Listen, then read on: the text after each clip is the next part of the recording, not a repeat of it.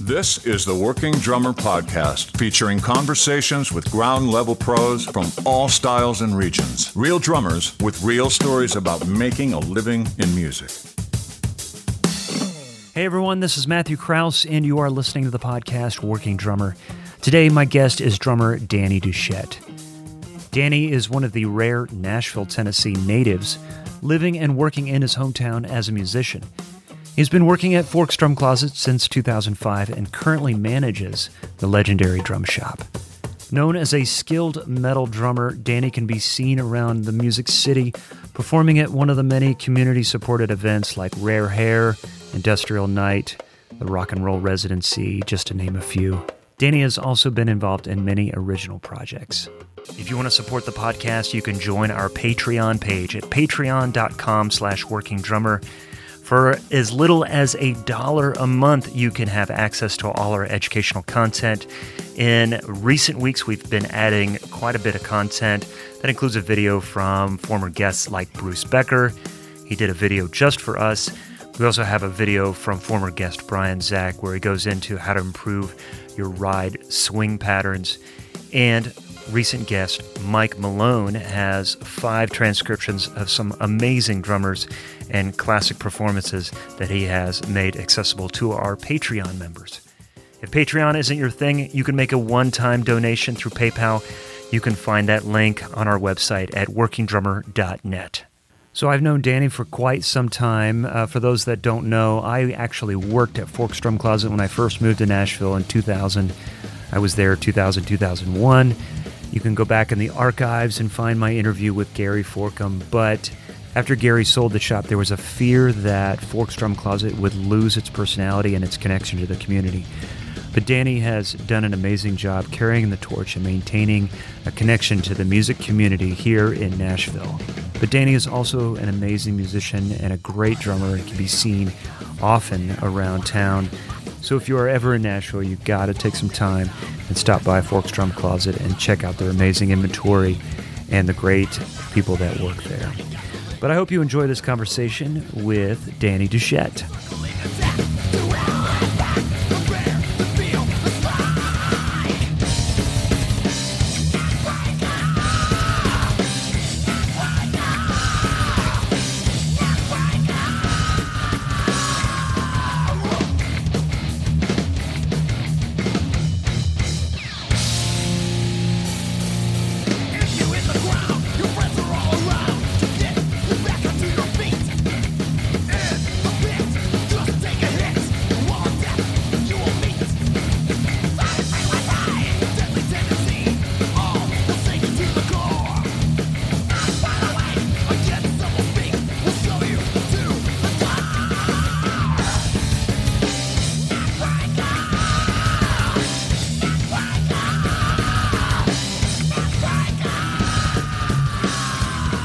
So you're probably going to have the person that may have grown up here and knows what the town is all about and is very familiar with the history, and maybe that person feels a lot of pressure to sort of live up to something like, well, I'm from the same town that, XYZ songs were cut here, and I better do good, and I've got something to live up to.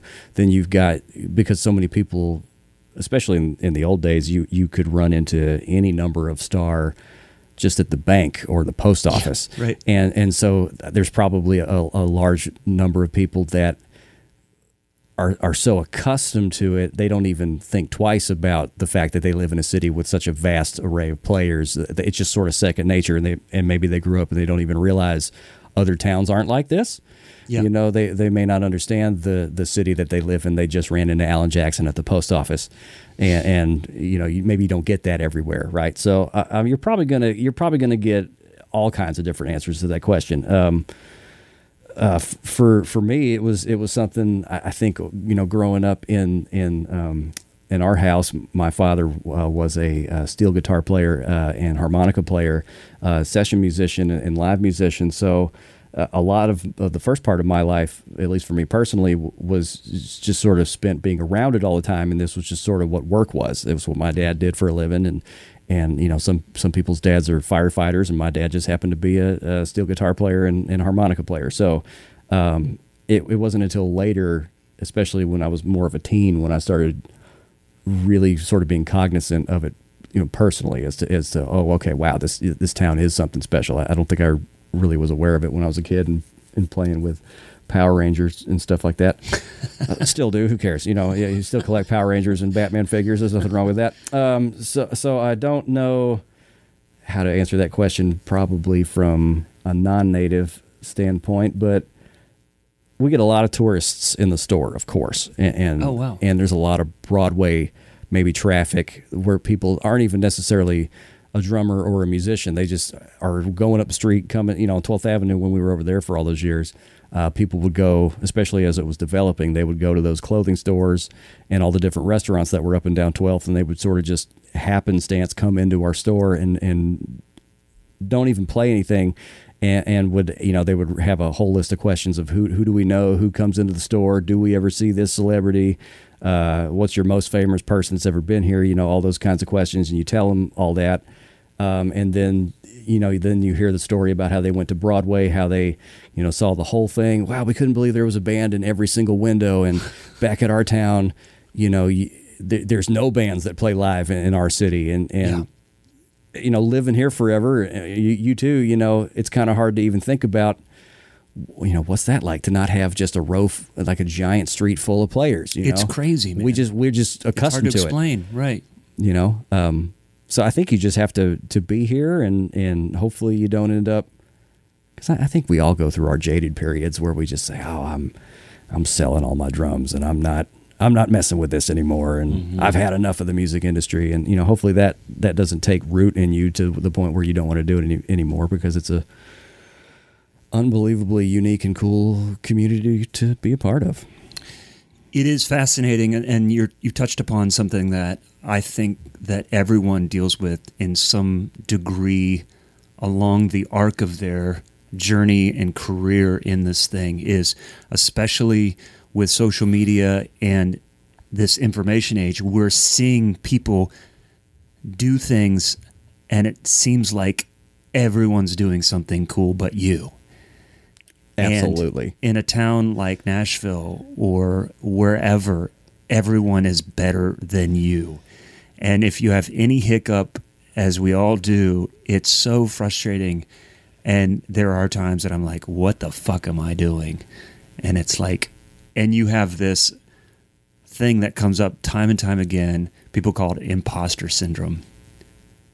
And let me ask you, when some of the people in the community that you have gotten to know over the years of working at Forks, do you guys ever have some of these heart-to-hearts conversations? It depends on who it is. I think for sure. I mean, some people are going to probably be very guarded about sharing information, but definitely. And there's something, I think, and rightfully so, to be said for as you're trying to, because I mean, what we all do individually as players, we're all trying to build our own business, right? Being a self-employed musician, you're building your own business, and you have to. Anytime you're building a business, you have to be careful with what you do and how you're perceived and how you handle your customers or your clients in the music industry, whatever it's going to be. And so you're probably going to have a person who is, like you're saying, guarded about it and is almost afraid to be honest because they don't want to come across one way or the other and be unhireable. Yeah.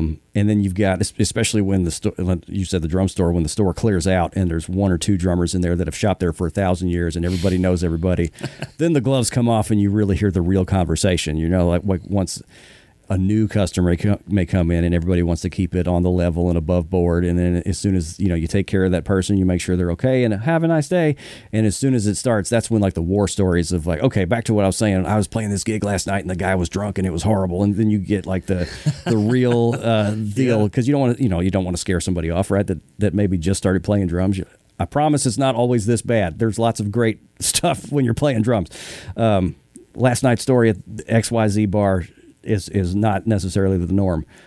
So you're probably going to hear people that are guarded about it and don't want to tell you exactly what they're thinking because they're maybe nervous about being perceived negatively or whatever it's going to be. And it's hard to be around negative people, especially when you're touring or in the studio or something playing. It's all about relationships. So people try to present a positive veneer as much as they can to oh yeah, I'm cool to hang out with. Don't worry, I'm not going to be a pain in the butt to work with. And then other guys just don't care, especially the old timers. They'll just kind of say whatever's on their mind. And I think people are comfortable about sharing things as long as they're comfortable with who they're around. That's probably like anything. Yeah. It's just interesting that when I was there in 2000 and 2001.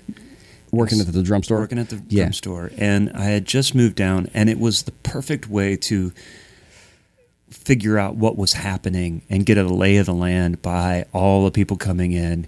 And a lot of drummers who I know and adore now had no clue. I didn't know who Greg Morrow was. I didn't know who Chad Cromwell was.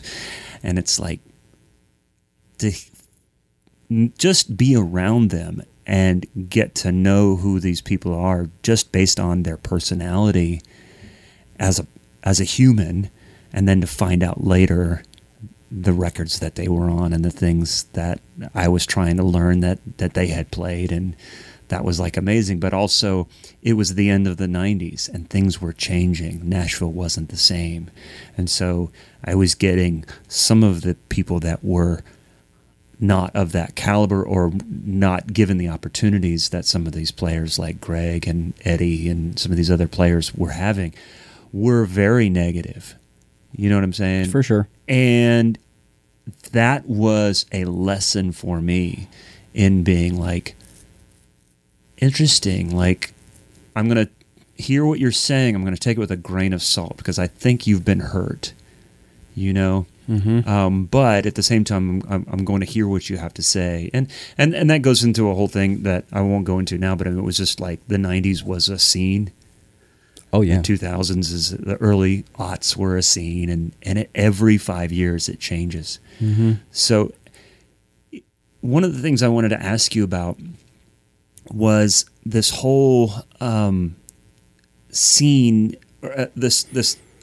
all these like jams, and I don't know what word to put to it, but I wrote some of them down. Like recently there was Grunge Night, Rare Hair, Loud Jams, Industrial Night, Rock and Roll Residency. Like all these different events that aren't like the normal gig to play in a club, to play in a theater, to play in a bar. They're not those gigs. They're like a place where you get a bunch of different musicians. You have like as many drummers as there are songs, as many bass players as there are songs, rotating out, in and out, in this community of musicians. And you've been very active in that scene. And I'm wondering if you could talk a little bit about what those are. We've talked about them with some other guests in the past that have been involved in them. And what is your motivation to participate in those things? And what's the benefit of participating in those things? It's really cropped up over the last couple of years. That's the ones you just listed there. I think are I think most people that have been in town long enough would probably say those are the main ones that they've seen. And of course, there's other ones. There's like those. What's the one that Dave Parks used to do, the drummers? Oh, Drummer Jam. The Drummer Jam thing. Yeah, I don't think there's been one of those in a while, but it's again, it's a subjective answer. You're probably going to hear something different from everybody. For me personally, my opinion about those events. First of all, everybody that does those events, puts them together, that's an unbelievable amount of work that they're doing. If you've ever been involved with one of those events and you see the detail that goes into those email chains that the hosts of those events, either whether or not it's the Ivins brothers or Tyson Leslie or Tom Hurst when he was, and Andrew Dixon when they were doing Loud Jams, or any of them, John Nicholson that does the Industrial Night, all of those email chains are crazy. They have to deal with 200 musicians and all the replies from all those people, and they do the whole thing. They get everybody's song requests together. They pick and choose. They put the whole lineup together between typically 100 to 200 players. And when you see those email lists, it's dizzying. You say, oh my gosh, how does that person have that much talent and patience to put this event together? So first of all, kudos to all you folks that are putting those events together. It's pretty amazing to watch those nights take place, and especially to as all of their sort of respective brands of those different events have sort of grown over the last 5 and 6 years, how they've all turned them into huge spectacles and also draws and attractions. I think that the most recent, I don't think it was an industrial night, but the most recent one of John's shows, they did a David Bowie night at the Basement East. I think it was 2-3 weeks ago, and I didn't play or go to that one. I wasn't able to, but like the photographs, it was crazy how many people were packed into the Basement East. And it was, I mean, obviously a lot of people like David Bowie, but it was just they knew they were going to get a great production because John's done such a good job at all the different industrial nights and different things that he's done. You kind of know what you're getting into now because a lot of people have seen these things really grow and become these amazing presentations. So it's probably a guaranteed event that's going to be high quality music, and they don't have to risk, oh, am I going to like this band, or is it going to be any kind of music that I really know? So there's probably a safety aspect to it. You see Grunge Night, okay, by the Ivans, you know it's going to be 2.5 hours worth of tunes that I'm familiar with as a listener, and I can go and enjoy myself, and it's going to be at a nice, clean, safe club, and it's not going to be kind of weird or anything like that, like some live shows we've all played it can be.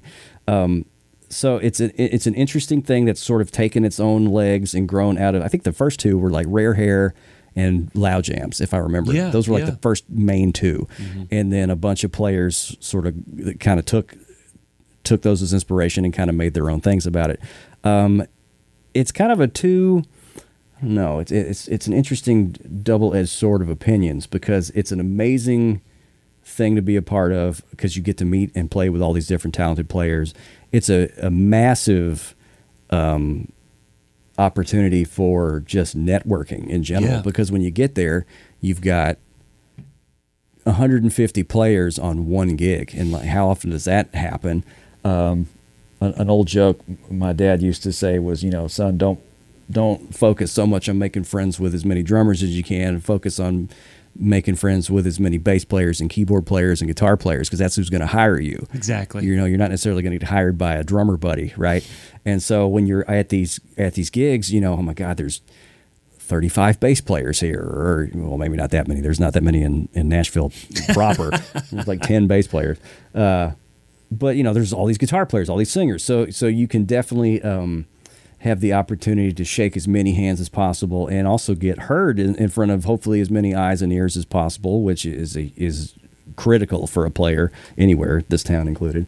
But there's also, I don't think this is a negative, but there's definitely a perceived focus on cover nights as opposed to original music gigs in town.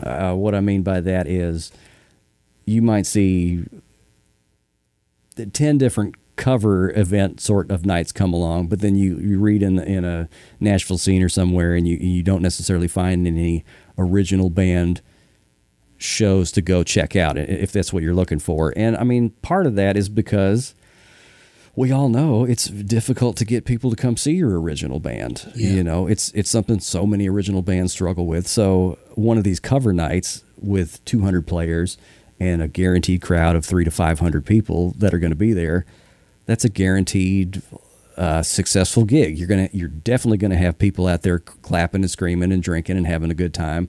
You're definitely going to have players that know the material up there because everybody at those gigs is super pro and does their homework always. So it's back to the safety thing. It's kind of a guaranteed good gig, and maybe, again, this is going to sound negative. I do not mean it in any negative connotation, but there seems to be a little more focus on trying to put those nights together as opposed to just trying to build a rock band from scratch and just writing your own tunes and going and playing a show somewhere. And that's fine. I've been in 1,000 bands that have fallen apart for one reason or another, and I've definitely played in front of only the band's significant others and no one else. Right. So, of course, I understand that frustration for sure. And when you got a guaranteed gig that 500 people are definitely going to be at, of course it's a good idea to take that gig and do it. Of course it is.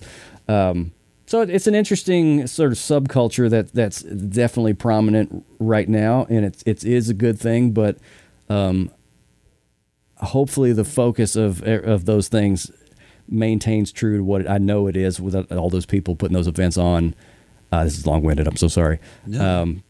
I know those people are putting on those events to try and create and foster fresh musical relationships with everybody that there is involved. So hopefully people will continue to take advantage of those opportunities to form their own original ideas.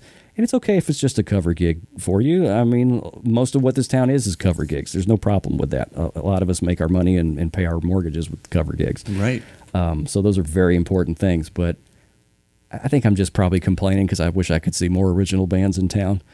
I want to see a lot more original bands than we maybe have, and maybe it's just because I don't get out as much as I used to because I'm not 20 anymore. Anyway, so I don't think that is unique to Nashville. I think that's unique to every city. I mean, there were original bands in Columbus, and some of them that I was a part of, and again, it was just very rare to have a situation where there was a packed house. It's hard to, of course, it's very difficult to do. Yeah, as an original band. But these jams and these other things that are put together, it's an opportunity for people to hear you that maybe have a successful original thing happening, that are out on tour, that are being a support band for another national act. Or maybe, I mean, we know people that have been picked up or been heard at these events that like, hey, we need a singer for Chicago. Or, hey, we need, this or that. And they're picked up and they're off and running because they were seen at these events. It's a huge opportunity for people, and God bless the folks that put them on, because it's a ton of work to put these events together, and it's a real community service that they're all doing, putting these events on. And I'm just curious about people in other towns and other music scenes too, if they feel inspired to do something like this with their community. Because if you open up your phone, you would be amazed how many different musicians you know in your community, even if it was a one-off, that it's like, you know what? I want to do a Police tribute and have all my friends and some of these other musicians come out and like start building this thing. It's possible in any town. Yeah. And the benefits from that. So I just know you've been involved in those things, and I'm just kind of curious to know. Personally, I've been to some of them. I've played a couple of them. It can be overwhelming, like the pressure, honestly. And I force myself to do those kinds of things so that then the gigs that I normally do feel so much easier. Oh yeah, because I'm constantly overwhelmed and impressed by the talent in this town, and then being like, what's the kit going to be like? What's the mix going to be like? It's literally 5 minutes in between bands. You don't go up there and just, dial shit in. You run up there with your sticks and you fucking play. Well, and that's a great point. It's great practice for your nerves. Like, good God, it's great. It's great because many times as you've done them, you get up on there and you say, "Hi, my name's Matt." You shake a hand with your bass player, and then you say 1, 2, 3, 4. You don't even know the guy or girl. You just met just then, and now you're playing the song together. So like working those butterflies out over and over again, like you're saying about your normal gig, it makes it just way easier. Exactly, and I think putting yourself in those situations is always, it's hard for, I think, other people to understand. But I think it's a good routine to get into to find yourself in uncomfortable situations. I had a recent guest talk about setting up your drum set in an awkward way so that you're used to playing it. If you're doing an Opry thing and you got to run on and play, Eddie's backwards kit or something, or sit in, or, you're part of the opening act and you're going to use the headliner's kit and you're not allowed to move anything, but you got to sound amazing. All these kinds of scenarios, or you have an audition for a gig you really want and you're dealing with the nerves. You just know how to manage that stuff. So I think it's all part of the mix that really helps you deal with it. And it's funny, as long as, some of us have been playing, it still can get the most of you, can still get inside your head. Definitely. It's the same thing as practicing I don't know what sport you would have to practice recovery in, but like practicing recovery is so important. When you're practicing your drums at your house, purposefully throw a stick and have to find another one. Like, work on the screw ups that are going to happen. Take your hi-hats like off the thing and then practice having to retighten your hi-hat clutch in the middle of a song because now you can't open it up and down because the thing inevitably came loose. Like, those things are going to happen. Like you're saying here with your nerves at these gigs, like, you're going to have nerves at a gig. You may not necessarily know a song as well as you should, but like, you may be the only drummer in the room that doesn't have a broken arm. That's a little extreme, of course, a little hyperbole, but like, that's how people can get gigs. If the person can't do the gig or is sick or something happens, and then you walk up and you say, you know what, I'm tough enough to do this gig, let's do it. And even, the confidence and the ability to sort of recover on the fly and not, not puke because you're just so nervous. It's something that I struggle with all the time. I don't know if you're like me. I'm fairly, ever since COVID, I've kind of developed like I'm pretty socially uncomfortable. I kind of freak out in big crowds for some reason now, and I've definitely kind of become more introverted in the last couple of years than maybe I used to be. So these Rare Hairs and these other events are excellent practice to get those talking to people chops back and not freak out and try to hide in the corner just because I'm nervous about playing this song and I don't want to do so bad. You end up talking yourself into a corner, and then you feel like you can't play drums at all of a sudden. You played for 100 years. We've been there. It's important to work through. Well, this is a good segue into something that happened recently. You were teching for Chris Williams, and he was playing with the band Accept and had food poisoning. He and Phil Schaus, the guitar player, you may know Phil, and Jeff, our guitar tech and stage manager, all three of them were very ill with food poisoning for 3 days. Oh, that's awful. It was terrible watching them go through that. Yeah. So you stepped in the situation. Can you tell us about that? It was certainly interesting. A great crew to work for. That's a wonderful band to work for. And Christopher, my gosh, that absolute monster drummer. If anybody listening hasn't checked out Christopher Williams playing drums on, we're going to get him on the show. We haven't had him yet. He's one of the best interviews you'll have. I guarantee it. He's so knowledgeable and he's so experienced and he's such a sweet guy. Chris, I accept PayPal and Venmo for compliments. So he, it was kind of last minute, like a lot of those things can be. It was sort of in the airport the day before. Phil was getting kind of green, his skin was turning green, and Jeff, both were like, oh my God, what's happening, guys? They didn't eat the same thing. It wasn't like you could trace it back to this or that. But they both had to get off the plane as we were leaving. I think it was Lima in Peru, I think is where we were. Oh my gosh. And so they get off the plane. They had to be taken to the emergency room, both of them. Like, we were on the tarmac for maybe 2 hours or something, waiting on EMTs to get there and had to get them off. So it was like, oh my gosh. And like, I felt Phil, poor guy, I'm going to not throw him under the bus, but I felt so bad. He was so sick. He was at the front of the plane, and the dudes from Testament were right in the front, in the very front row in first class, and they were like, "Are you okay, buddy?" And so like, you're sitting there trying to be tough for the guys in Testament, and meanwhile you don't feel good at all. I'm like, "Oh God, don't take my medal badge. I promise it's okay."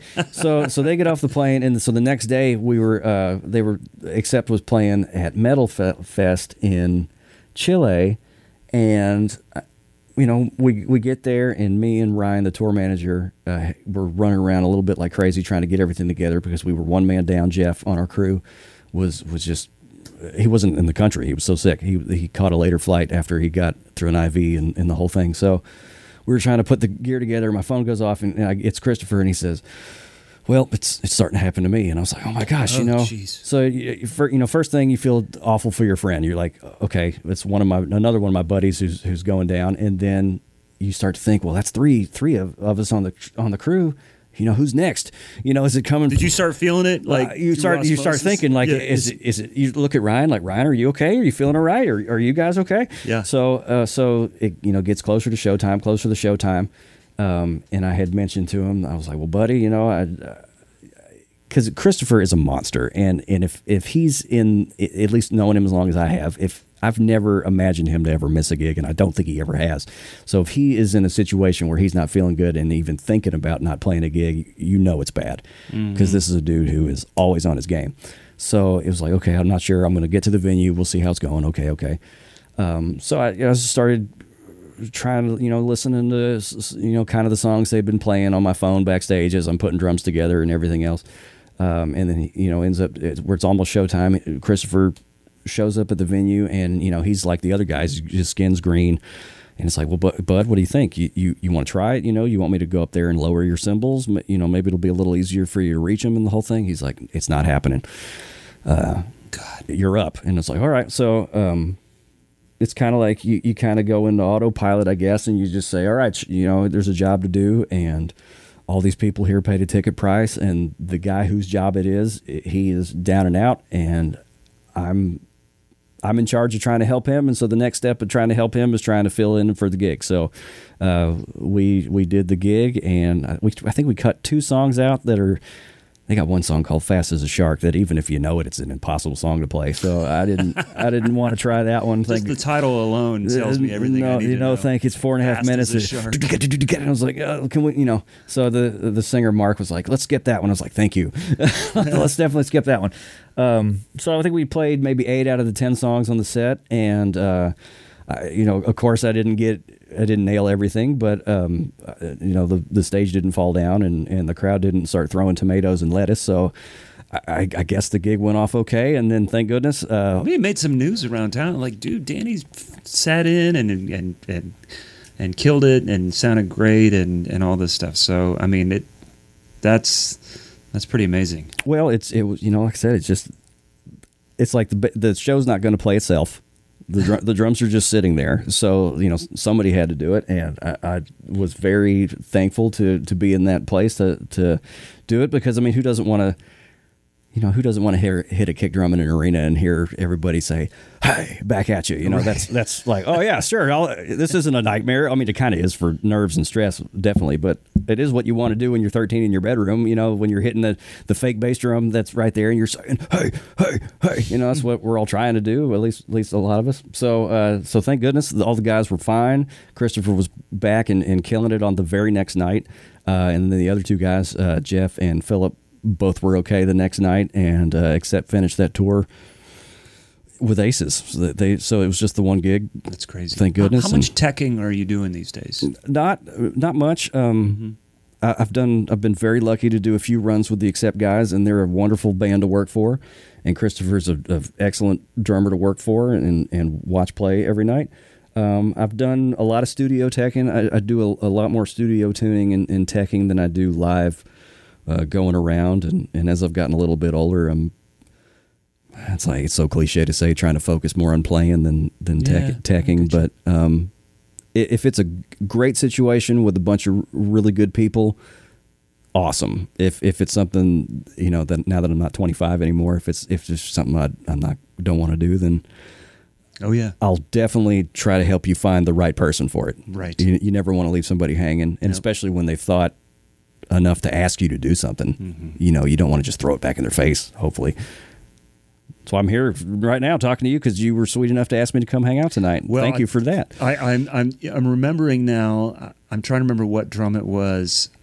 You tuned a snare drum for me. I think I had a brand new head on it. It was one of my snares, and I was like, this thing sounds like I'd never heard it sound that good. It was really great. I wish I could remember which one it was, but it was, it was like my 5.5 Ludwig Superphonic, or, just like this thing can sound so much better than I have the skill to, but it reminded me of how important having those tuning skills are. Well, it's amazing. Talk about tuning skills. Because you said you worked at Forks 2000, 2001? Yeah. Okay, so you're obviously working with Paul and Gary and all those guys. Yeah. So was it still, because I started at Forks in 2005, and it was definitely still going on. So I would imagine this was still going on. You're talking about tuning. And for our listeners, I bet a lot of people don't realize that in the 90s, most snare drums in town were tuned by Paul Snyder at that store on all of those hit records. Because I mean, there would be drummers that would come in and very superstitiously would hand their snare to Paul and say, "Paul, I need you. I got a session at 10. This thing has got to be ready to go." And Paul would tune it in 5 minutes, and then they were like, "Paul touched it, it's ready to go." So when you were, long story to say, I don't know if when you were working there, if it was still like that, if drummers in town. I don't remember that, but that makes sense to me. And is he still at SIR? Definitely, yeah. He's running their whole drum operation over there. Of course. That's great. Yeah. And it's, you go in that room and it is cleaner than you could ever think, and he's got everything labeled and organized like he is. And holy cow, what a hero to this town Paul is, and he'll roll his eyes if he hears that, but I don't know about that. Oh, I'm just trying to do the job, And you're like, well, Paul, you really do a good job, And I'm sure he knows deep down, but yeah, he was a critical part of the Nashville drum sound, especially in all those hit records in the 90s, because it was like, you got to have Paul tune your snare at Forks. You got to have him tune it. Dude, I mean, some of these players that I'm such a fan of, I wouldn't trust them with my snare drum. These players, you're just like, I don't think you've been doing this for so long, and your drums are set up for you, your drums are tuned for you. I don't know if you remember how to tune drums anymore, but probably. I don't know. What a good place to be in. What if maybe there's a magic to that? Maybe there's a genuine artistry that comes through when you're not just sitting there thinking about every little part of a snare drum. You're like, well, is that tension rod that I just bought, is that going to hold up? Maybe there's a freedom to not knowing how to tune drums. Yeah, for sure. I'm just going to sit down and play them. Just play. Not worry about the gear. Well, what's your history with Forks? When did you start? I don't know this. So I started I guess I took Alan Rice's job, sort of. He left Forks he's back now. He left Forks in, it's fuzzy, maybe April or May of 2005, and then I started in the end of June, or middle of June in 2005. Mm-hmm. So there was a few different folks that sort of came in right after Alan left, and Alan came back in 2012, I think it was. So yeah, I've been at Forks since 2005. Okay. It's only a couple of years after you were gone. That's crazy, man. That's amazing. What is your responsibility there now? Well, I guess. So just so people know, Gary sold the shop. That's right. So Gary and Melissa, of course, Gary and Melissa Forkham started Forks in 1982. And really, you can go back to, we have an interview with Gary early on in this episode. You guys early on in this you guys did an interview with Gary. We did an interview with Gary. I got to listen to that one. So they started with, I'm sure he said the whole thing. He started with like $8,000 worth of inventory. Yeah. And he built it into what it is today. And Melissa and him, they left in 2018. They retired, went to the house, and they sold Forks, the brand and inventory, to Steve and Debbie Maxwell, who own Maxwell's Vintage Drums in Chicago. And they've been wonderful to work for and very hands-off, to be honest with you, the last 5 years. Seems like it. They sort of figured out what Gary's business model was, and knew that most of us had been working for Gary for at least a couple years at the time. We took we're very thankful to have a great crew that works there, and all of those people came along with us when we moved.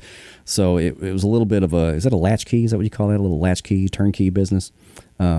Minus the move. The move was pretty stressful, moving all that gear in 3 days out of the old place into the new place. Yeah. That was, we all definitely emerged older after that.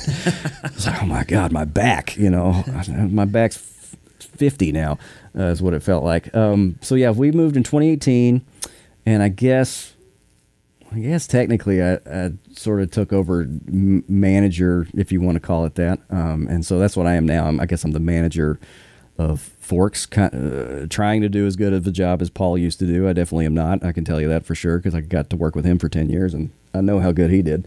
But just trying to do the thing, trying to make a fun, inclusive atmosphere where drum nerds of all walks of life can come and feel comfortable in there and see everything they've ever wanted to see their whole life growing up. I think the thought process at the store, if you haven't been there, is you want to see like an old issue of Modern Drummer in person.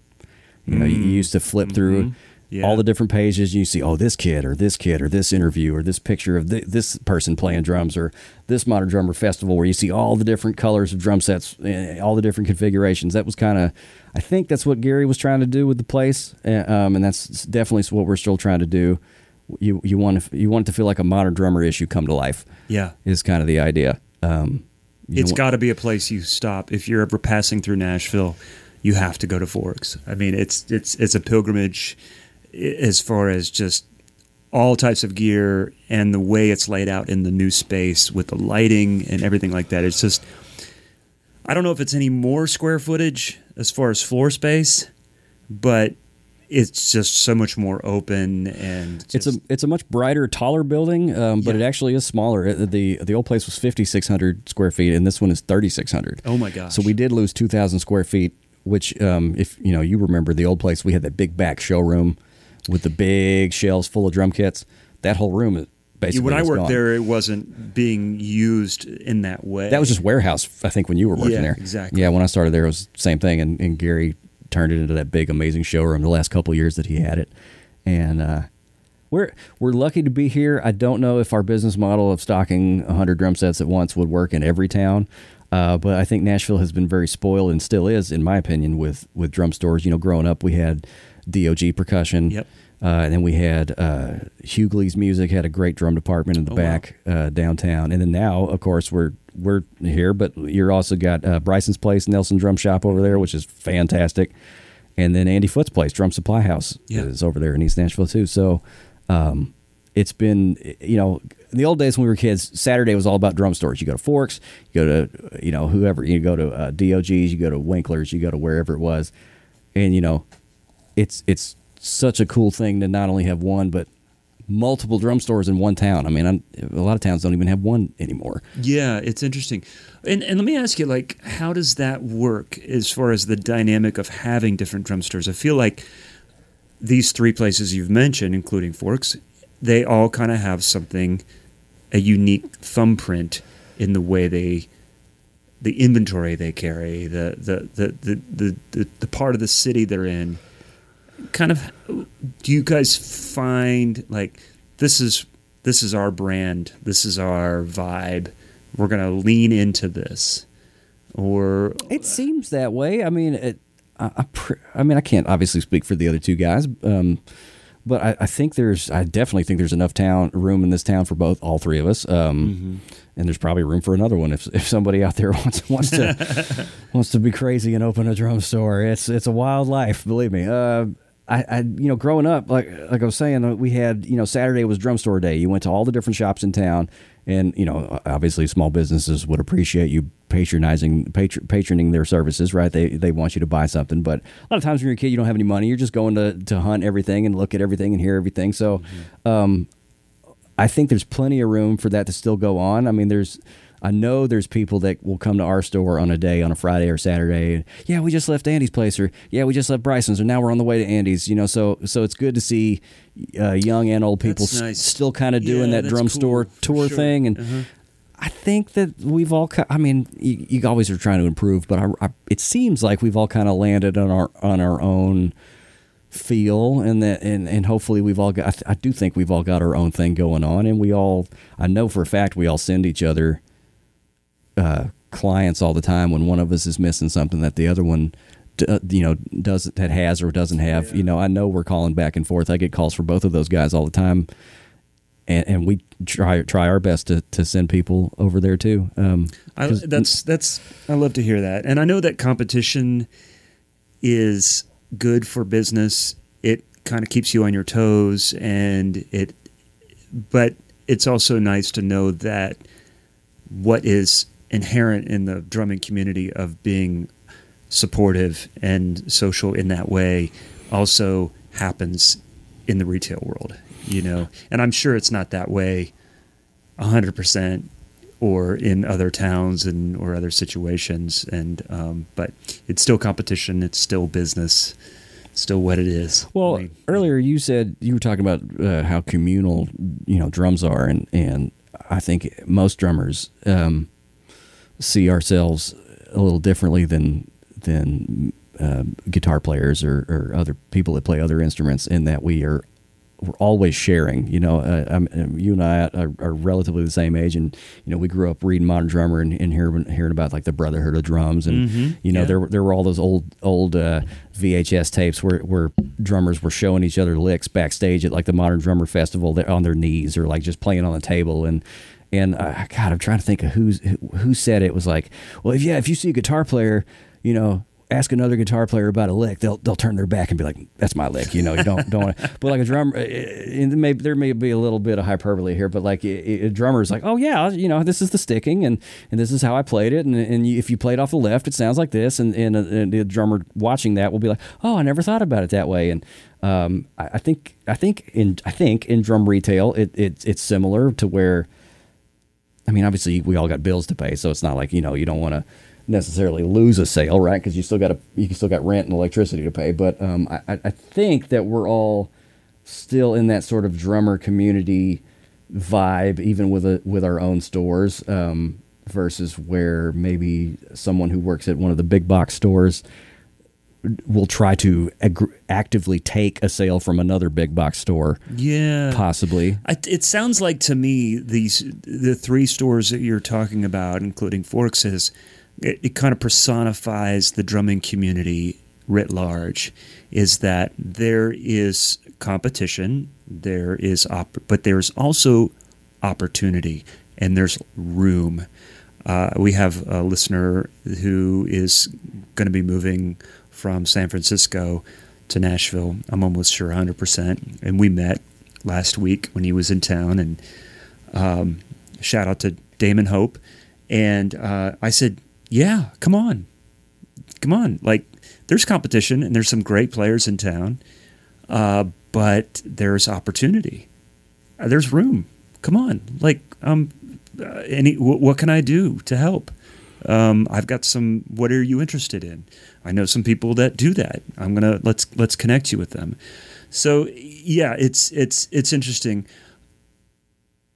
just to kind of see how that all comes together in, what's that, tide rises all boats scenario. Well, I don't know if you checked out, Forks had a brief time where we had a podcast. I think we did maybe 10 or 11 episodes. Yeah. And I think the last one we did was early this year, and it was like the 40th anniversary of Forks thing. And I'm at Roundtable, and it was Gary and a bunch of legend drummers sitting around it. Like, just being in the room listening to all that was crazy. So the whole point of that thing was not only to celebrate Forks' 40th anniversary and then just hear all the stories that Gary and obviously Paul that was there that night had to tell, but it was also an interesting reminder of the drum community and watching all these old friends just remind each other of sort of their careers and how they got it all started. And it made me think of, because I think Jerry Kroon in that interview told the same story he told in the 1996 Modern Drummer Nashville Studio Drummers Roundtable. I have that episode, that issue. That issue. So in that issue, he was talking about, and I think he told the same story at the thing.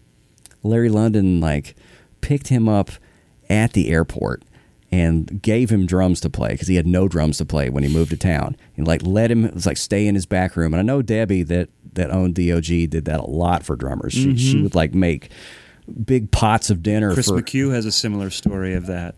Coming to these stores and eating dinner in the back of the store, because they're broke drummers and they don't have anything, right? So I think Jerry still has those drums that Larry just gave him so he could just get on his feet doing sessions because he didn't have any drums here in town. Yeah. And it's holy cow, that's huge. And what you're talking about, who'd you say, Damon? Is that who you said was about to move? Damon Hope. Yeah. Damon Hope. So just like you're doing with Damon, trying to figure out what he's into and help him find his place here in town and welcome him as opposed to, wow, the door's closed. We don't have any room here for you. It's a beautiful thing. And it's amazing to see that community drum thing still lives. That's huge. Well, here's the thing. I'm not Larry London in the least, but if I can help somebody like Damon continue his journey, then we're all the better for it. Yeah. And it's like, so it's wonderful. And that being said, Forks has been very supportive of this podcast from the beginning. My relationship with Gary early on supported the podcast. There's some early episodes in 2015 where you can see the logo, this episode sponsored by Forks Drum Closet. There were like maybe a half a dozen of those, and gave me some money to do an ad that we composed. And Gary was like, I don't even think he listened to it, or it's like, hey, I've written this script. He's like, yeah, it's fine, whatever. Hey, Melissa, just write him a check for whatever he wants. He trusted you, right? He trusted you. Are you kidding me? Yeah, it was very cool. He knew, and he knew you were going to do fine with it. It was, and it's interesting because here's the kind of person that Gary was, and I think we talked about it when he came over to be a guest. I moved down here. I worked retail in Columbus. And my degree is actually in music business merchandising. I was the president of the Nashville Association of Music Merchants when I was in college and all this stuff. Oh, but darn. And so it was a good fit for me to come down. But I came down here to play and to see what I can do in the industry and as a player. And when I started to work more, it was conflicting with what Gary needed from me at the store. And he gave me an ultimatum, and he was like, either you work here or you work when I need you, or I can't use you. And we kind of butted heads very, very, somewhat slightly. And I was just like, I can't do it. And he's like, okay, well, I'm going to have to let you go. And it was just kind of that kind of quit firing kind of situation. And it wasn't that long before we were just back on good terms again. It's like, how's it going? Good to see you. And Melissa would hug me, and it was like, wow, it's cool. I haven't burned any bridges. I haven't made any enemies. It's great. Like, he still supports me and cares about what I'm doing. And that always stayed with me. Yeah. And then when I started this and the podcast and came to him and he supported me, and you have been the voice for us to get support for, I think, some 100, 200, 300th episode. Forks has been one of the sponsors for us. So we appreciate that very much so. You guys are still continuing to support this, and it's been just another example of building this community. Yeah. We need it. I mean, yeah. We don't, the kids these days, the kids don't, younger drummers do not have access to resources, I don't think, like we did. You don't have any of the printed catalogs to nerd out over at home. You don't have Modern Drummer in print, I don't think. I think you might be able to still get it on a...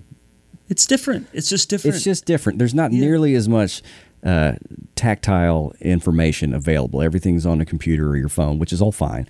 But there's a certain special memory there to growing up and eating your cereal before school, and you're sitting there reading a DW catalog and just fantasizing about, oh my God, yes, what color is my tour kit going to be when I graduate high school?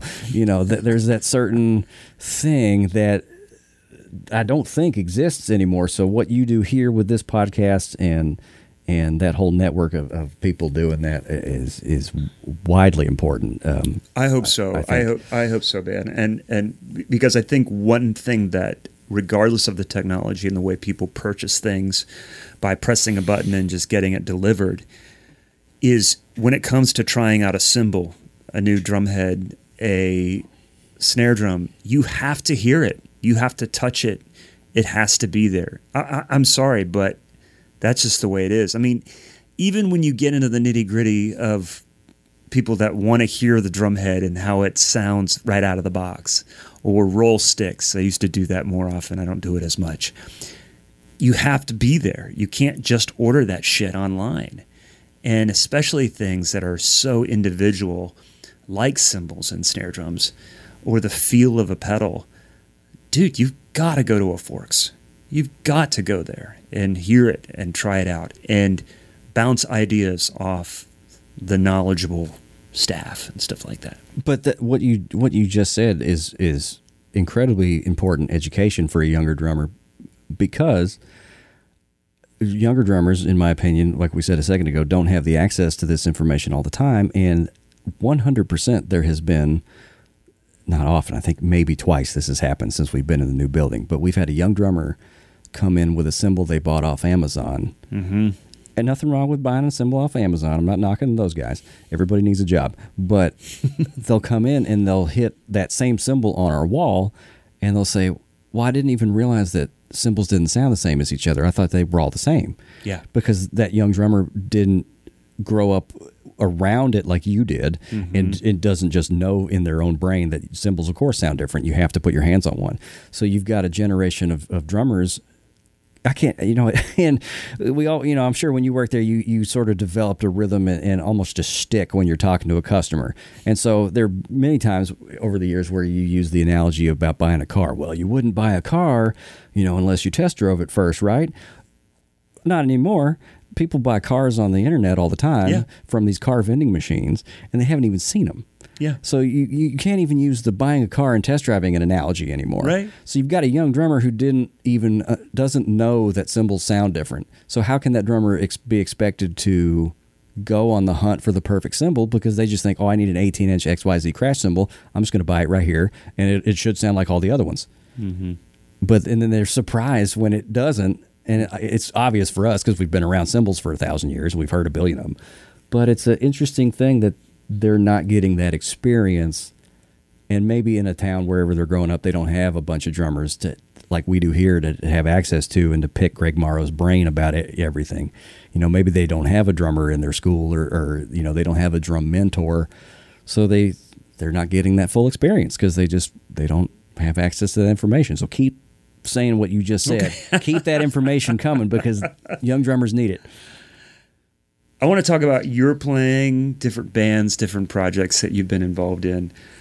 The track that people are hearing on this, is it from the band Incursion? Oh, I don't know. Did the track I emailed you come through? Yeah. So that, if it's the same one, that's from a band called Denman. Denman, the band Denman. Okay, right. I saw that. Wait, so were you in is Incursion one of the bands? I played drums on Incursion's most recent record. A guy named George that lives here in town has had this band in his life for a lot of years, and he's wanting to him and his buddy Mike are starting to do that again. And it's a lot of fun to play. They had a really, on that record, they had a really sort of set in stone vision of all the parts from top to bottom. Wow. And they already had a demo from 1987 that their previous drummer had played on, and they're okay. This is really the roadmap we want you to kind of stick to. Wow! But they didn't record it to a click all those years ago. Yeah. So like now we wanted to do this again. We've got the fire again. These are the kind of the parts we want you to play. And we just want it to be to a click this time. Yeah. It's like, cool, no problem. So I was very fortunate to get to know those guys and play on that record with those guys. So yeah, check out Incursion. But no, I'm not in that band. Okay. I just played on that tell album. me about some of these other projects you've been in. Murder City. Murder City, God rest. So Murder City was a wonderful band with some of my friends, Zach and Jeremy, and a guy named Ryan on bass. It was probably the most loosely creative band, and there was no rules at all. There was no rules in that band. Well, so much so that the band broke up, but that's a whole other story. So with that band, should have been one of the rules. No breaking up. If one of the rules should have been something I can't talk about on the radio.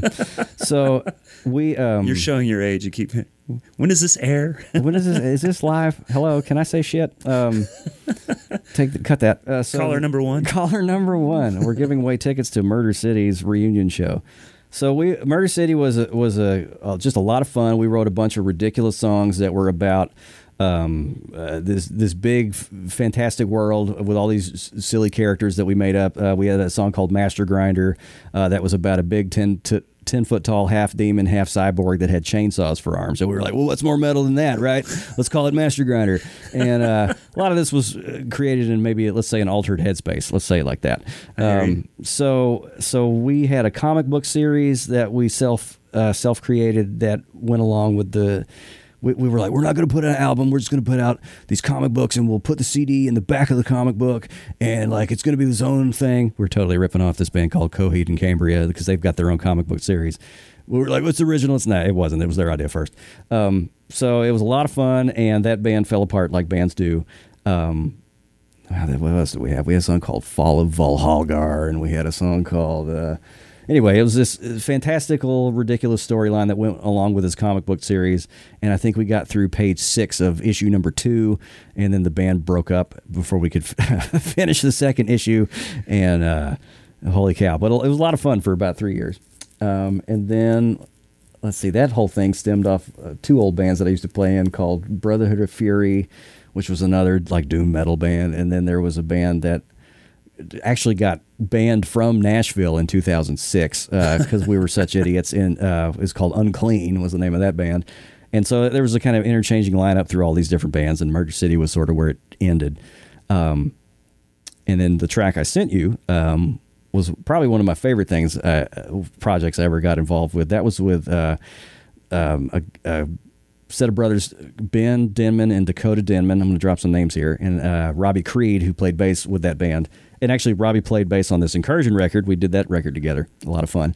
It was a blast. Denman was very much a traditional sort of thrash metal band, which is, I guess that's my favorite stuff to play. Not like tech death or blast beats or any of the really hard drumming. I'm not a great drummer. I'm a little more like a caveman. So I sort of top out at 200 BPM. Good Lord. Max, you know. Dude, I mean, the stuff you're doing, I couldn't even touch. You definitely could. No. I mean, it's insane. I own a double pedal that's broken into 2 pieces. Well, yeah, because you got 2 bass drums. You put one behind each bass drum. No, it sounds like shoes in a dryer. Well, a lot of old metal did, you know. The younger drummers now that are unbelievable. If you guys haven't checked out a band called Inferi with a dude who worked at Forks for a lot of years. His name was Spencer Moore. Holy moly. If you want to see somebody that really can play that stuff, Spencer and his band Inferi are the guys to check out. He could play 250, 275, 16th notes, and he's got that whole ankle swivel thing that you see drummers do now. I love watching that stuff. It's wild. I feel like it's like, okay, this is a drumming and a genre that I'm so disconnected from that I can really enjoy it without thinking, I need to practice. It's like, nope, that's not my thing as a player. And the kind of just the metal genre and it just overall is something that I enjoy it from time to time, but I don't know enough about it. Like I don't, and so I'm just kind of curious. It's like, where are there places to play? What does a band do when they're starting out? Like, where do you go to play? How do you get gigs? Like, what's the you're talking about in this sort of metal sort of stuff? Well, it's a great question, every band I'm in falls apart. So maybe I don't know how to answer it. Clearly, I haven't figured that out yet. But there's absolutely an underground metal scene that is wild. Some of the craziest metal shows, underground metal shows I've seen, is that place over on Ellison Place, The End.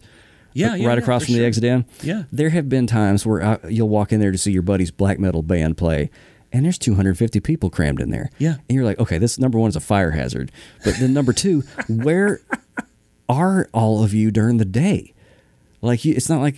I don't think sunlight is their friend. That could be, for sure. I mean, there's definitely sort of the darkness that comes out at metal shows, but it's definitely out there, and it is passionate, and they are buying records And, you know, like this band I'm sitting here hyping, Spencer's band in Fury. I mean, they've got something like 30 or 35,000 monthly listeners on Spotify, and they're completely independent. They do it all themselves.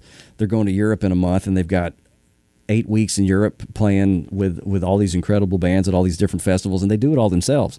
So it's definitely out there. It's just, I think it takes patience. I think it takes work, of course. It 100% is networking like anything. I mean, you got to, just like being in any band, you have to be friends with who you're in the band with. It's maybe it's less about playing well and more about the fact that you can tolerate somebody for 23 hours on a tour bus. Oh, yeah. As opposed to just 1 hour on a stage, right? So there's a lot to be said for just networking and being cool with these other metal bands at these shows and knowing that they can count on you to be there and professional and not get so drunk that you're going to disappear and not be there and be a good opener. So I think his band and a lot of bands that are successful, another successful band, a little less tech deathy in terms of speed and metal, but equally working as hard as a band in town called Howling Giant. Zach Wheeler, who plays drums in that band, used to work at Forks, and he worked there for a number of years.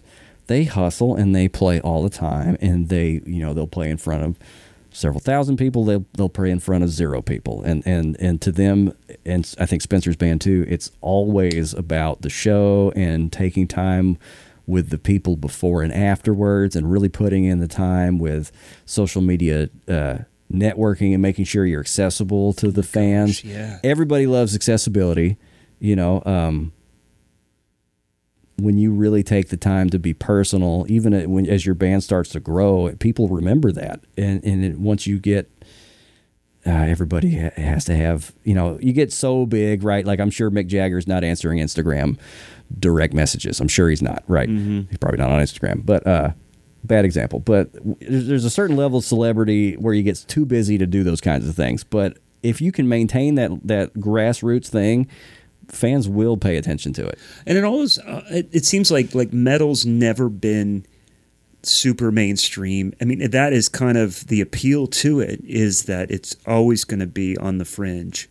And so when you say a celebrity, like who in the metal world is a celebrity to someone that it doesn't know the genre, who doesn't understand the music? Like, yeah, there's going to be hardcore fans that they see them as celebrities, but I have a feeling that no matter how successful a band gets, they're always going to be a certain amount of connection with the audience and the fan base that is necessary, that a pop star or in any genre, a pop, is.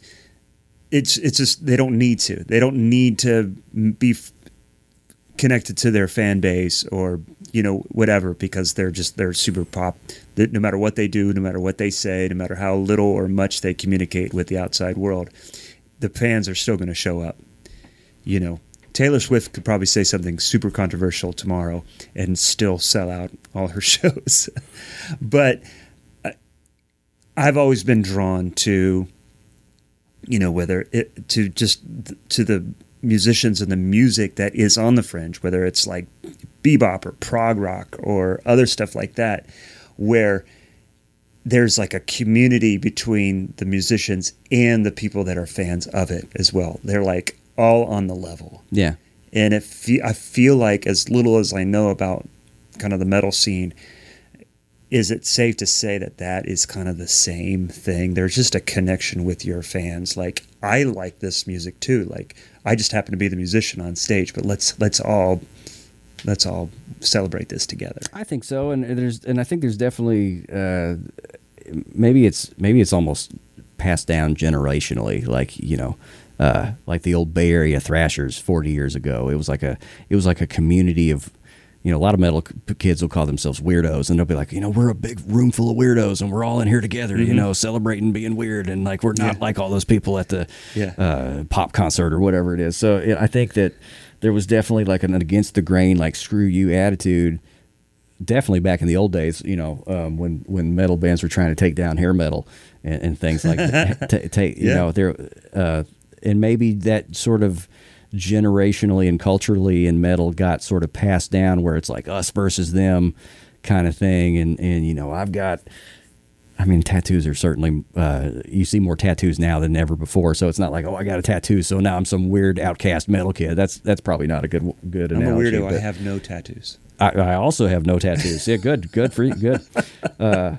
But like so maybe that's part of it. Maybe there's a subculture where, because in the old days I guess young people are printing cassette tapes again, which is interesting. I know the bands are getting tapes made. It's really actually cool. Pretty cool. But like the old tape trading days that everybody used to do back 30 and 40 years ago. Maybe there's that little. It's almost like you hear of a band that other people don't know about, and you kind of consider that as like a badge of honor. Like you've got some tape in your pocket that no one's ever heard before, and it's I like this band, and I know I can personally relate to that because the dudes at work a few years ago showed me this band called Speedwolf, and it was like I'd never heard of them before. And as soon as I found out how awesome they were, I found out they broke up like 12 years ago and they only had one record, so they've been way gone, and I just found out about them.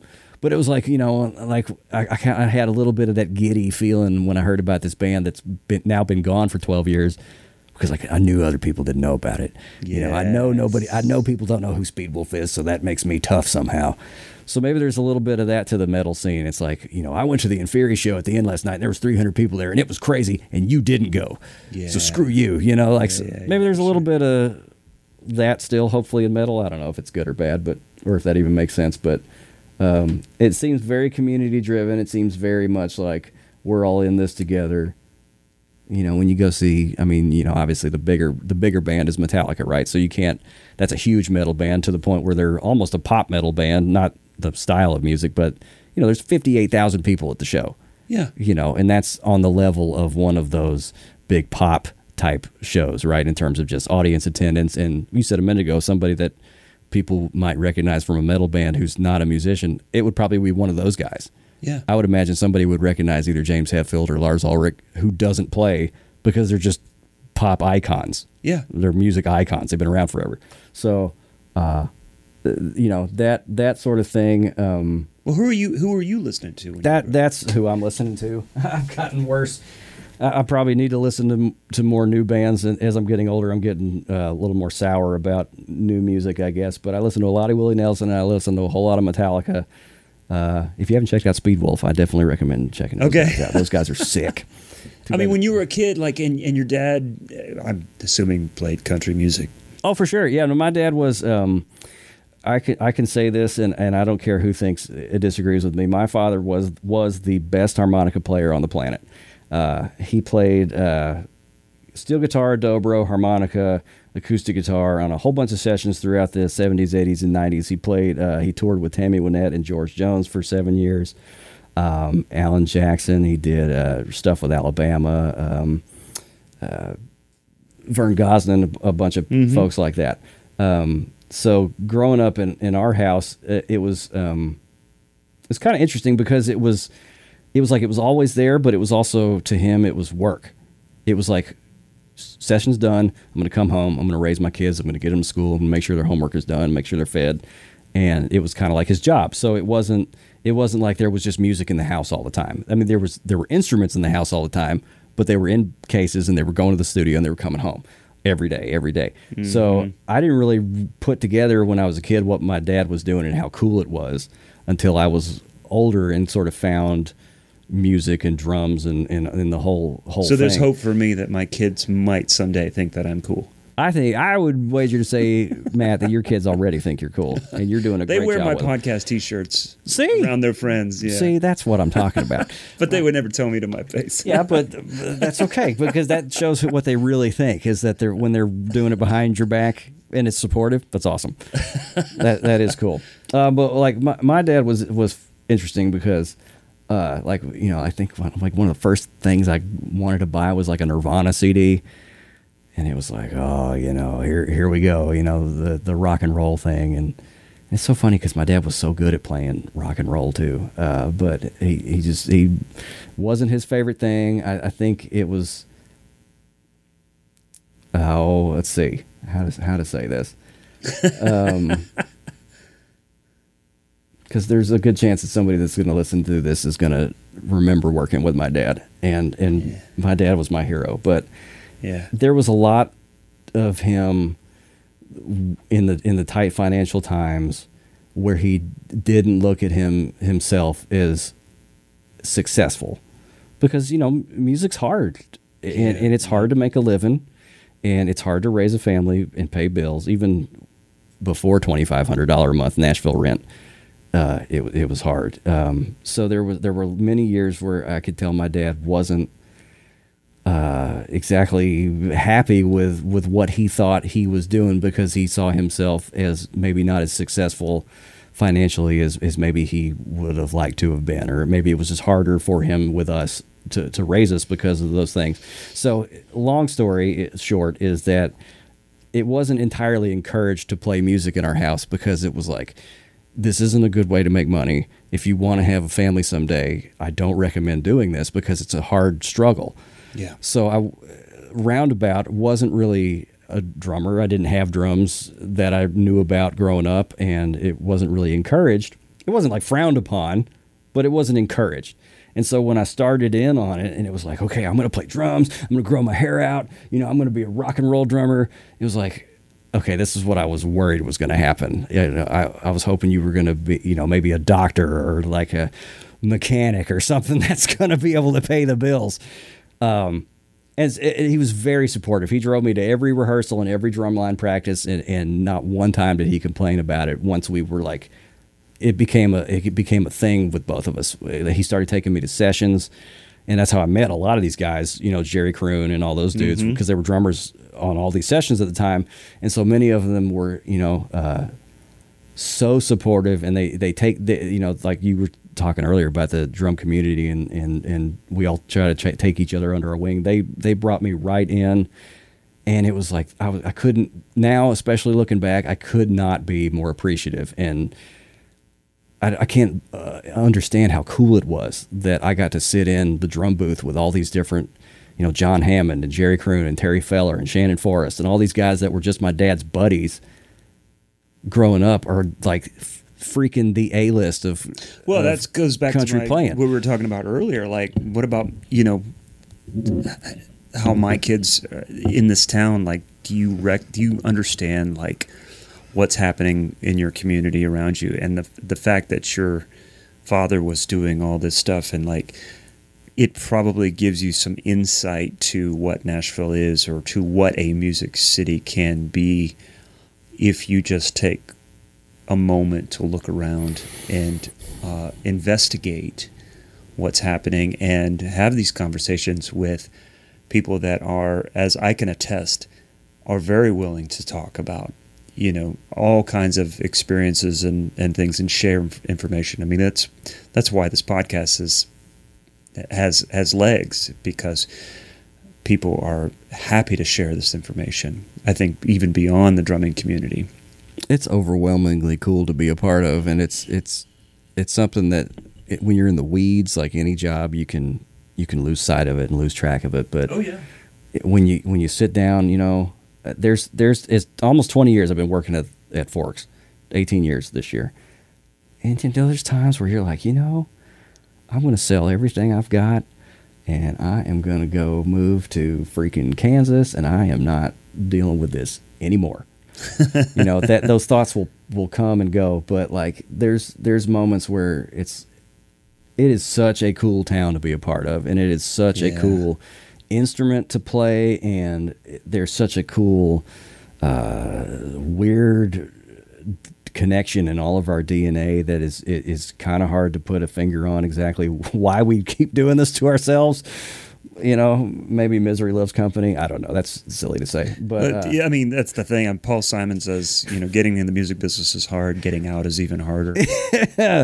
Yeah, and he's right. I mean, there's been, seems like since 2020, I've had some ups and downs, and I'm like, what drives me to just keep doing this? Like, even when there's times when the universe is saying it's time to do something else, it's time to move on. It's time. I'm like, I can't. And there's just something inherent. I know so many people that are listening to this are like, yes, I feel that way. And all reason is telling you to do something else, to move on. If it's, voices in your head or voices from your family telling you to take another path, there's just something about it that just drives you. And that is beautiful, man. Maybe it's always there. Maybe, because there's definitely been times in my own life where, you're trying to make money playing. Okay. And the stress of trying, and I think I can kind of relate to my dad in this aspect. When the stress of trying to pay the bill is directly linked into what you love so much, yes, it can overshadow what you love, and it turns what you love into what you hate. And you don't actually hate it; you hate the pressure that's associated with it. So, trying to separate the love for playing the instrument versus the responsibility might be something that somebody needs to think about. I'm never going to get to play drums for a living in Metallica. That's not going to happen. They already have a very successful drummer in that band. Mm-hmm. So as I've gotten older, the drum store is almost a saving grace to give me something to be around what I love to do and pay my bills while doing it. And also at the same time, take the pressure off of, my band broke up, so now I got to start all over and our EP's never going to come out and I'm never going to be on tour. Those are real valid feelings. And I know that all of us stare in the mirror and have those conversations with ourselves. And it maybe a drummer, somebody out there listening can think, well, maybe if I find something that I like to do that can take the pressure off of me playing drums to where I can just focus on playing because I enjoy it and because it is my favorite thing to do. Yep. Because I know I have so many friends, and maybe you do too, that have turned their back on music just because it was they got, and my dad almost did it too many times when we were growing up, because it was like, I've got to pay the bills, I've got to do something that can pay the bills, and I cannot be this stressed out anymore. But the love of playing the instrument is still there. It is, because you see it when it comes out. Yeah. It's just the responsibility gets tied to it. So I guess what I'm trying to say somehow is don't feel like you have to play drums for money in order to be a successful drummer. Yeah. You can play drums with all of your heart and very well and successfully. You can still make money doing it. It just doesn't necessarily have to be the only thing that you do, because there's nothing worse than sitting behind this instrument and it not exciting you anymore. Yeah. I hate when I see a drummer that's just left because they just don't want to do it anymore because it's not fun anymore. It's like, it's still fun. Yeah. It is still fun. Yeah. What you've tied it to isn't fun. You have to just maintain that relationship with the instrument, the same thing that you had when you were 14, 15, 16, that same thing, because that provides so much joy that everything else be damned. And I've always told myself, my family comes first, and if I need to go do something that's not performance related, I'll do it. I don't give a shit. I mean, even in the last year or since COVID, and when I left this road gig last year and I didn't have a bunch of gigs in town, I was doing some glass recycling part-time to pay some bills. But that's totally cool. I didn't have to worry about getting my bills paid and doing other things because my family needed me. And my relationship with music and drums remained intact, because that is a big fear of mine, is that goes away. And it has been the thing that has sustained me in mentally and physically in so many different ways. And I've seen people just music burn them because it's an awful business. It's unreliable and unpredictable, that they just give up. But if they think that they're going to escape pressure or the stress of paying bills, you're mistaken, because there's always that stress. There's always that. But yeah, it's been interesting. And just having the history with your father and what he either directly or indirectly has taught you, what an amazing gift for you to have that, so that I mean, I see that, man. I see that in the way you are, and the way you deal with the community, the relationship that you have with the drumming community, the music community, it comes from a lot of joy and passion. And it's like, oh, that's where it comes from. I see that. Yeah, It's really cool, man. There is nothing more important, and I think to a lot of us, than our drums and playing the drums and that feeling that those give back to you. And if something is in the way of that, I don't know if you're like me and you've wanted to walk away from them in a real way before. I think a lot of us have, but maintaining that joy is so important, because it's never the instrument that is that it's weird to say it's an inanimate object, but it's never the instrument that's the problem.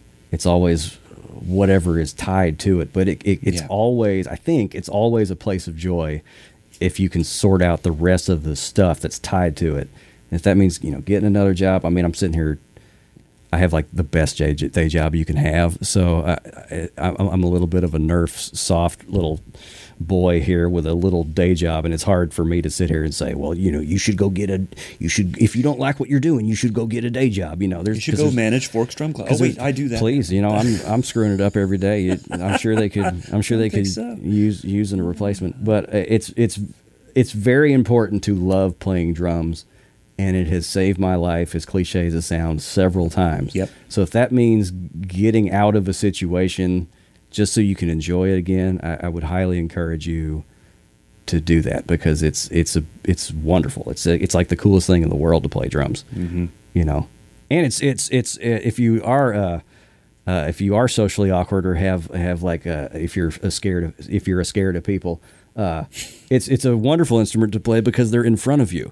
So like, I know. Yeah. So the whole crowd is on the other side of your drums. You can kind of hide behind them.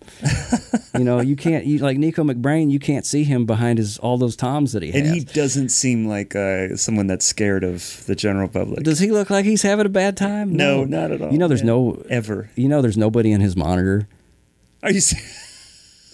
He is back there in front of 50,000 people, and he doesn't even hear the band. It's just him and his drums, and then they follow him. I interviewed a drummer. He's a British comedian and podcaster, and he is part owner of the British drum company that Nico just signed to. Yeah, he switched from Sonar. Oh, okay, yeah, I didn't know that. So I've always thought, I wonder if he could connect me with Nico. Man, I've heard he's awesome. I've heard he's very high energy and awesome. Yeah, That's what I've heard. Super.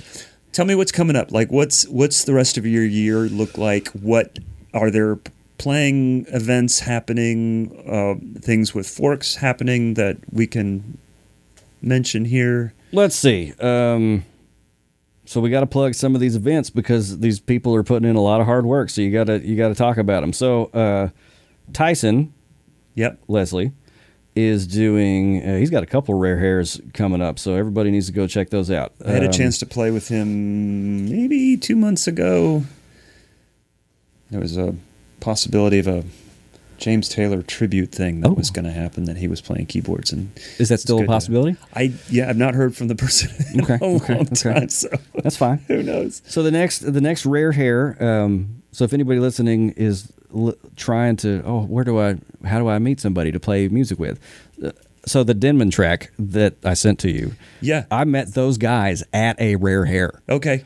So the music at the beginning of this interview that people are hearing, this is from that band. It should be if it's the track I emailed you, that's that band. Yeah. So I met those two dudes, well, three guys, because Robbie was there too. At Rare Hair. They were up there playing, and it was like they were across the stage, and they had long hair, and they were playing Seek and Destroy. And I was like, okay, these dudes sound just like Metallica, and I want to sound just like Metallica, so I need to play with these guys. So we chatted at a Rare Hair. So this is a Rare Hair commercial. So if you're interested in meeting your dream band, whether or not it sticks together or not, that's beside the point. Go to a Rare Hair. There's the next Rare Hair is I think it's at the Basement East on September 13th, which is just a couple of weeks from now. There's going to be 300 people in that room, and almost everybody plays something. So if you get out and are just itching to play and meet somebody, it's probably not a great commercial Forgive me, Tyson. Get to that one. That's coming up. I know he's got 2 more. I think there's one in maybe October. I don't know if there's an exact date. Are you playing at these? I'm just playing a few songs at this next one. I may be doing some of the other ones, but those aren't planned out just yet. But I will be playing a few songs, thank goodness, at the September 13th Rare Hair, because it's a great time. That's why I said thanks goodness. I'm very lucky to get to do those. Forks side of things, we are having Dave Weckl in clinic on September 29th. That's a Friday night that Mr. Weckl will be there. We are going to do that over at Soundcheck. We're not going to do it in the store because I would imagine he'll most likely bring a big crowd. I mean, it's a big name. And Dave is also doing, I don't know, I think you got to sign up through his website for this one. On the next day, which is Saturday the 30th, at our percussion hall, he's going to be doing like a private sign-up reserve masterclass. Okay. And I don't know how many spots he's got. It's between 10 and 20. Let us know. Obviously people listen to these after the fact, years down the road. So this is 2023. This is like next month, guys. So I know. don't. So if you're listening to this now, check it out and keep us posted, and we will reinforce this info on our socials. It's going to be crazy. I'm trying to think if I ever saw. Because, man, Gary did some great clinics in the old days. I mean, he definitely did, and a lot of us got to see, like, Dennis Chambers and Steve Gadd and all these drummers, but I can't remember. But we definitely didn't have Weckl in the 18 years that I've been working there. So this is a huge, nerve-wracking sensation. Because you got, it's like Buddy Rich and Dennis Chambers and Steve Gadd and Vinnie Colaiuta and Dave Weckl. Like, he's one of those names. Mm-hmm. So being in the same room as, like, one of those names is, I'm kind of getting goosebumps just now talking about it, and he's not even here yet. So that should be awesome. And I'm kind of interested to see, because he's such an audio nerd, like he's going to run his own sound. Oh, yeah. Which he always does. Yeah, we did a clinic with him up in Columbus. Okay. Yeah. And, I've heard he's awesome.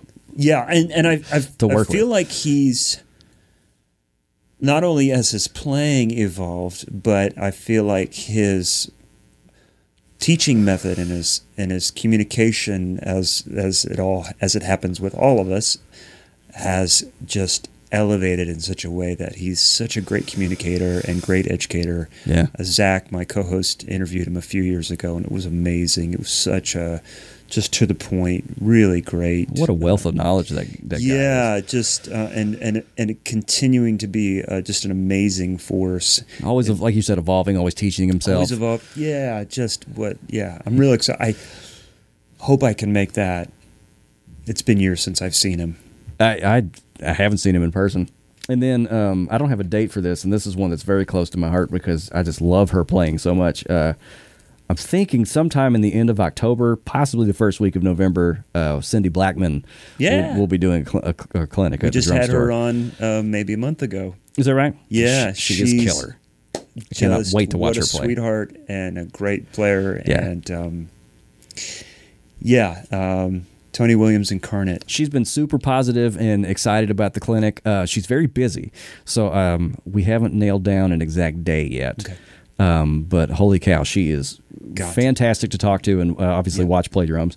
So that's going to be pretty cool. And I think that's going to be the end of our clinic season until I think Dave Northrup is going to be our first clinician of next year. Okay. I think he's going to do a masterclass type thing in January or February. I was talking to Dave a couple weeks ago about that. So that's kind of it on the Forks upcoming front. Definitely check out Rare Hair on the 13th. I'm trying to think if there's anything else really awesome. I mean, just go support your local players. Go meet people, go see them, go check out local bands. Try to find cheap parking if you can. But I think what I would hope people take away from this is that no matter where you live, there are opportunities for growing your community, and the benefits are just incalculable. It's so important to remember that in-person thing helps everybody. And your involvement in the Nashville music scene is a perfect example, whether it's through Forks or through these other jams or Rare Hair or the bands that you've been involved in. It's like this all just kind of is a great way to just inject this energy into your community. It just, right now, our conversation just happens to be here locally in Nashville, but there's examples of this everywhere. And if it's not in your town, you could probably make it happen, and people would just be super excited to participate in whatever form. So it's so great, man. Yeah. You can. God, is it cliche to say if you build it, they'll come? But yeah. No, not at all. If you're thinking positively about what you're doing, and I don't know if this was earlier on the thing. It may have been before we started, but you said something. You're talking about imposter syndrome. Mm-hmm. Personally, that's something I struggle with daily, and it can really kind of get in your head when you open up Instagram or Facebook or whatever it is, and it seems like every person you know played in front of 1,000 people last night. Yeah. And you're sitting there drinking coffee, and you're like, well, I just suck, and I guess nobody wants to work with me. It's a real. It'll come crashing down on you, and you end up in your own head. And there's once again cliche to say you're your own worst enemy, and then you can't get anything going because you've compared yourself to all of your buddies who posted whatever it is, and it's like there is room for you, and you can post stuff too. And, I mean, to be fair. Or don't post shit. Or don't post anything. Just play what you want to play with your friend in a rehearsal room or in a basement, and just play the drums because you like to play drums. And that's easier said than done for sure. But like the things, as long as they're mechanically maintained, they'll never let you down, and they'll always be there for you. Yeah. If you need help maintaining them, well, call Forks. That's maybe there's a little bit of a shameless plug there. We do sell everything you need, but regardless of all that, I try to personally flip it, and it's something I struggle with. Excuse me, every day. If you see your buddy playing, don't get down about it. Be like, okay, that's my buddy. Be grateful that's your buddy, that you know that person, and then if your buddy's doing it, you can do it too. So try if you can. It's so hard to say. It's so easy to say and so hard to do. Don't get down on yourself. Go get them. I know. Again, easier said than done. But I can tell you that is a good headspace to live in, is to be supportive of your community when you see people playing some great stuff that maybe not yet be in your wheelhouse. Try and feel inspired by that, because that is a better headspace to live in, because the opposite is debilitating. And it's easier to do the negative than the positive. Way easier. You're right. You're right. Get down on yourself and say, well, you're right. All these people are working. I guess I'm never going to work. That's much easier to do. Yeah. So it's like daily work. The podcast has been instrumental in me overcoming a lot of that, because I was able to invite people that were, some of them were taking gigs away from me. Like I didn't have a gig anymore because this person came in, and that now they're the drummer for this artist or whatever. And it's like, wait a minute, how did that happen? And then feeling resentful of the situation or the person, and then having them come over and share their story with me, and then becoming closer to them and knowing them. And it's like, I feel better about this. And there's still a lot of room for me in this scene to do my thing, and for people to want me on their project or their situation, and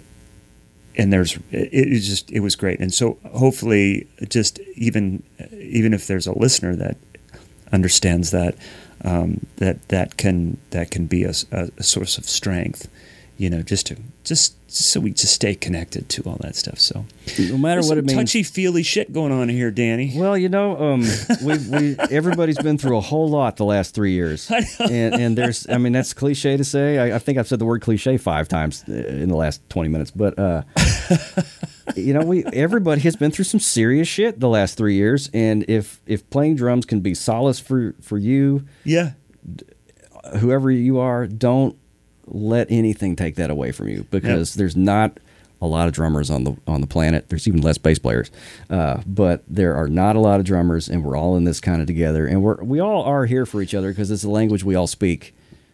Either some of us fluently, some of us not fluently. It doesn't matter. It's very important to be able to sit behind a drum set and just enjoy yourself. And if that means whatever it means, try to find that joy, because when you don't have that joy and it's like the thing you love is gone, there's nothing worse than that. So try to find it. When it comes to the music business, it is the sum of the parts. It is like it's doing a little bit of this and that, recording, teaching, retail, gigging, all these things that make up this thing that we do, and including and it's what brings you joy. And the podcast and interviewing and having these great conversations is what brings me joy, man. And so I've been looking forward to having you on this for a couple of years.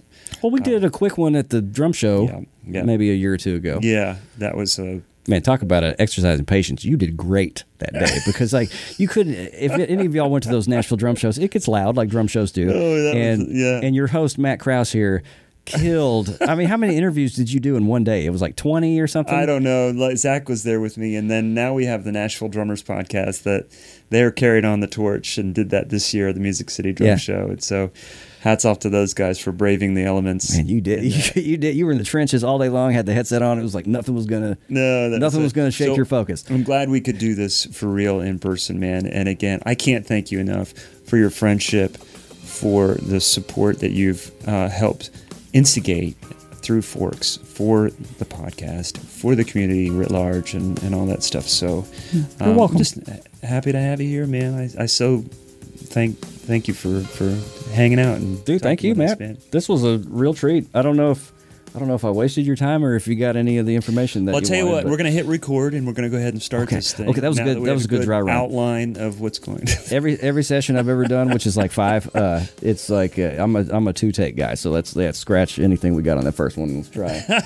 Let's try it for real now. 2 takes. That's pretty fucking good. Yeah. Well, then you got a lot of sound replacing and doctoring afterwards. Danny, thank you. Thank you, man. I appreciate you. Yes, sir. So there you have it, my conversation with Danny Douchette. Such a great dude. And again, if you're ever in Nashville, stop by Forks Drum Closet and check out what they've got to offer and chat it up with some of the guys that are there. Stay tuned next week. Zach Albetta will be your host. But for now, everyone, thanks so much for listening and keeping in touch, and hope to see you around. Bye-bye.